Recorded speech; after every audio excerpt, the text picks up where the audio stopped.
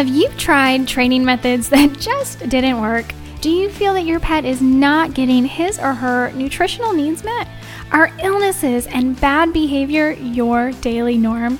You're going to want to join me on the Pet Parenting Reset, where you'll hear interesting and informative interviews and get solutions to all your pet problems. I'm your host, Jessica L. Fisher.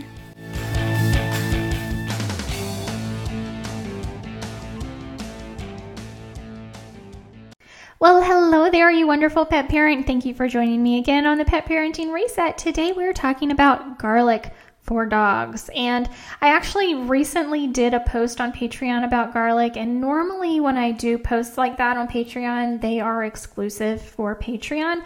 But because it is spring, I wanted to put this information out to a broader audience and give you an idea of the kind of content that does go up on Patreon that, again, is normally exclusive to our Patreon supporters.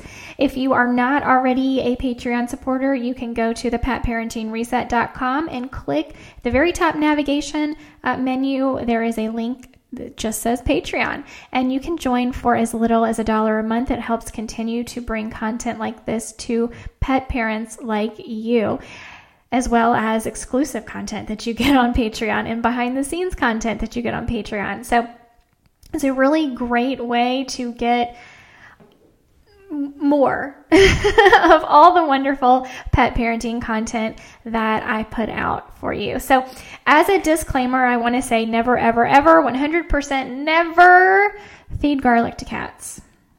Nope, don't do it. But garlic for dogs, the risks versus the benefits. That's what we're going to be talking about today. So because it is spring and we're thinking about pest control, my first thought, of course, goes to Animalio. Y'all know by now that I am a huge, huge fan of Animalio essential oils. They are the only veterinary grade essential oils blended, created by Dr. Melissa Shelton. She selects all of the oils herself. She tests all of the oils herself. She creates the blends herself. She blends things on her. She has a team that helps her now, but this was, she's just an incredible, incredible human and to begin with, but then to bring these veterinary grade essential oils to people who need them, I'm in awe of her. But that's where my first thought goes, specifically their Evict and Away blends. But I also think about garlic. And when you do a quick search about garlic, of course, you'll find many, many places all over the web telling you absolutely do not feed garlic to your dogs. In fact, many years ago, I said the same thing. I just was talking to my husband last night and I said, it's that time. We're going to be adding some garlic to Kim's food. And I was going over the protocol with him, which I am going to talk about a little bit later on in this video. And he was like, wasn't that long ago you were telling me absolutely not, we couldn't feed garlic to our dogs. And I said, I know, but I learned and I'm growing and I'm open to knowledge. I don't close myself off to information. So here's to you not closing yourself off to information as well. So yeah, there are absolutely some instances where we should be cautious with garlic. And yes, we absolutely do not want to feed excessive amounts, even to a healthy dog. But garlic does have some incredible benefits when fed appropriately. So let's first talk about the risks. Garlic is lumped into the onion category, and while onions should never be fed, we know they're toxic. What we know about garlic is that in excess, and we're talking many, many heads of garlic per day, it can be quite dangerous for our dogs. There have been studies conducted that show garlic is toxic to dogs, but to be fair, those studies used garlic extract in very large quantities. And by very large quantities, we're talking feeding 4 full heads of garlic every day to a 75-pound dog. Like, that is a ton of garlic. Who would do that? No, absolutely not. We don't want to do that. To me, that sounds like bias being put into a study, right? You can make anything look bad if you set out to make it look bad. That's my opinion. That's my viewpoint. I don't know who actually did that study. I don't know those people personally. I don't know who funded the study. That's really where you want to look for bias. Anyway, let's get back to what's going on here. We're talking about garlic. It's also advised to only feed fresh, raw, organic garlic.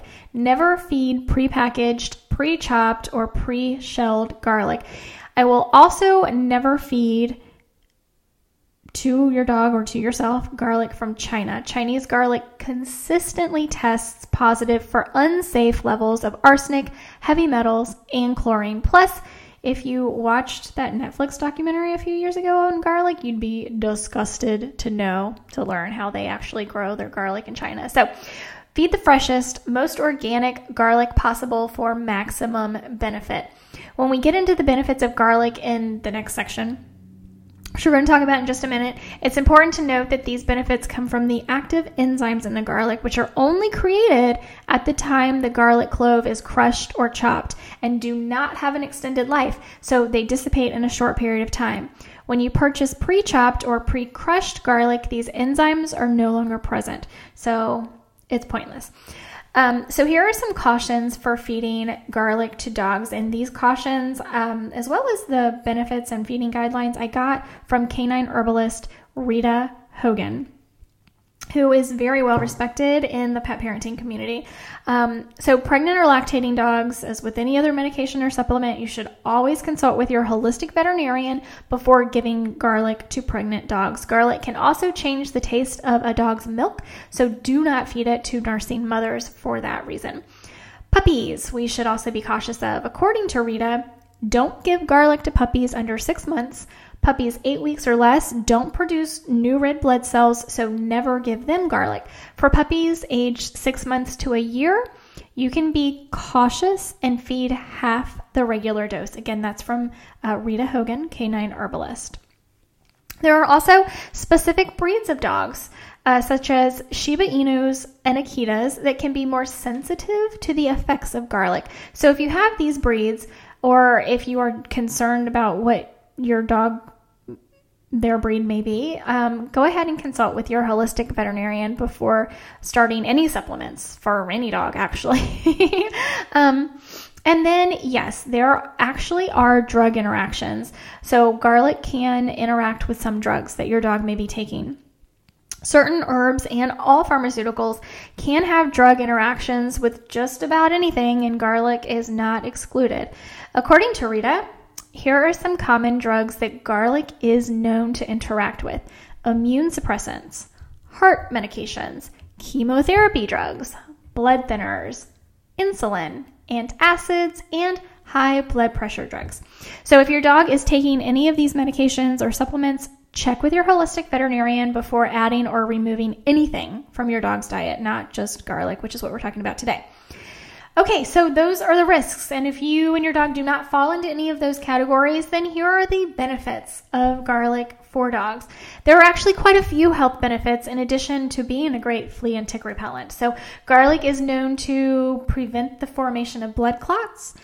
These actually are some of these really great benefits are some of the reasons that they are contraindicated with some prescription drugs. So they are known to prevent formation of blood clots, decrease the buildup of cholesterol, widen blood vessels, help prevent tumor formation and fight cancer, stimulate the lymphatic system to aid in waste removal, and is a great antibiotic, antifungal, and antiparasitic. So hopefully none of these are applicable to your dog at the moment, but it is good to know, especially when you may be concerned for drug interactions, as we just talked about. So let's get to what got me on to create this post to begin with, to create the podcast. Well, as I said at the beginning, this was a Patreon post, and I wanted to give everybody an idea of some of the content that goes up for our Patreon supporters, so you can get an idea of what you will be receiving when you join the Patreon family. So garlic as a flea and tick preventative, and that's what we are about to use this for our dog Kim. In fact, she just a couple of weeks ago had her annual checkup. I did a Patreon post that covered everything we went through on our annual checkup. We had a veterinarian come to the house. She did the checkup for Kim and all 4 of the cats. We did blood work. Kim had her heartworm test done. She's negative. All the things. So I know that she is in good health, and I am not concerned with any, of course, she's not taking any drugs, any prescription drugs or anything like that. So I know that there are no contraindications that I need to be concerned with.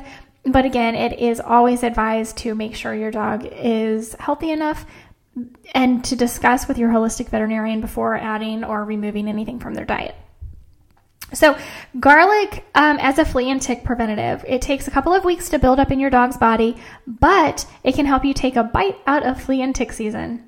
Pun intended. It is not necessary to feed garlic all year long unless you live in a climate where fleas and ticks are active all year long. Instead, you would only need to feed it for the warm months when fleas and ticks are most active.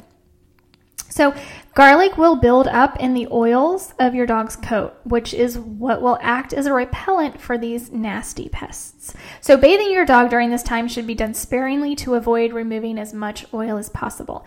When you do bathe them, use a clean product like 4-Legger and start the buildup process again.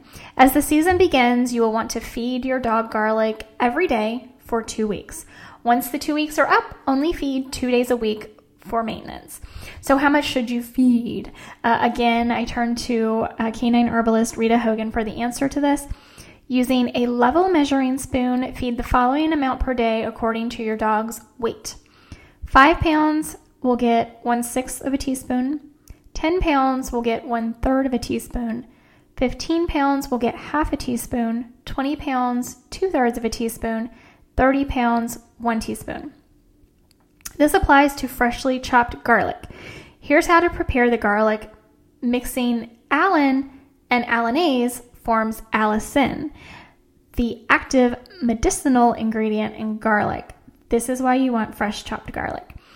Peel the cloves, then mince, chop, or crush your fresh garlic and let it sit a couple of minutes before use. Allicin degrades quickly, so use the garlic immediately after the sitting period for maximum benefit. I measure and chop up my garlic and set a timer for 10 minutes. Measure out the right amount of garlic for your dog's body weight and mix it into her food. So this is what I'm going to be doing with Kim this year. We moved to Texas, which is a climate known for heavy mosquitoes, fleas, ticks, all the pests. She's heartworm negative. We just had her tested. She's super healthy, has an incredibly healthy immune system.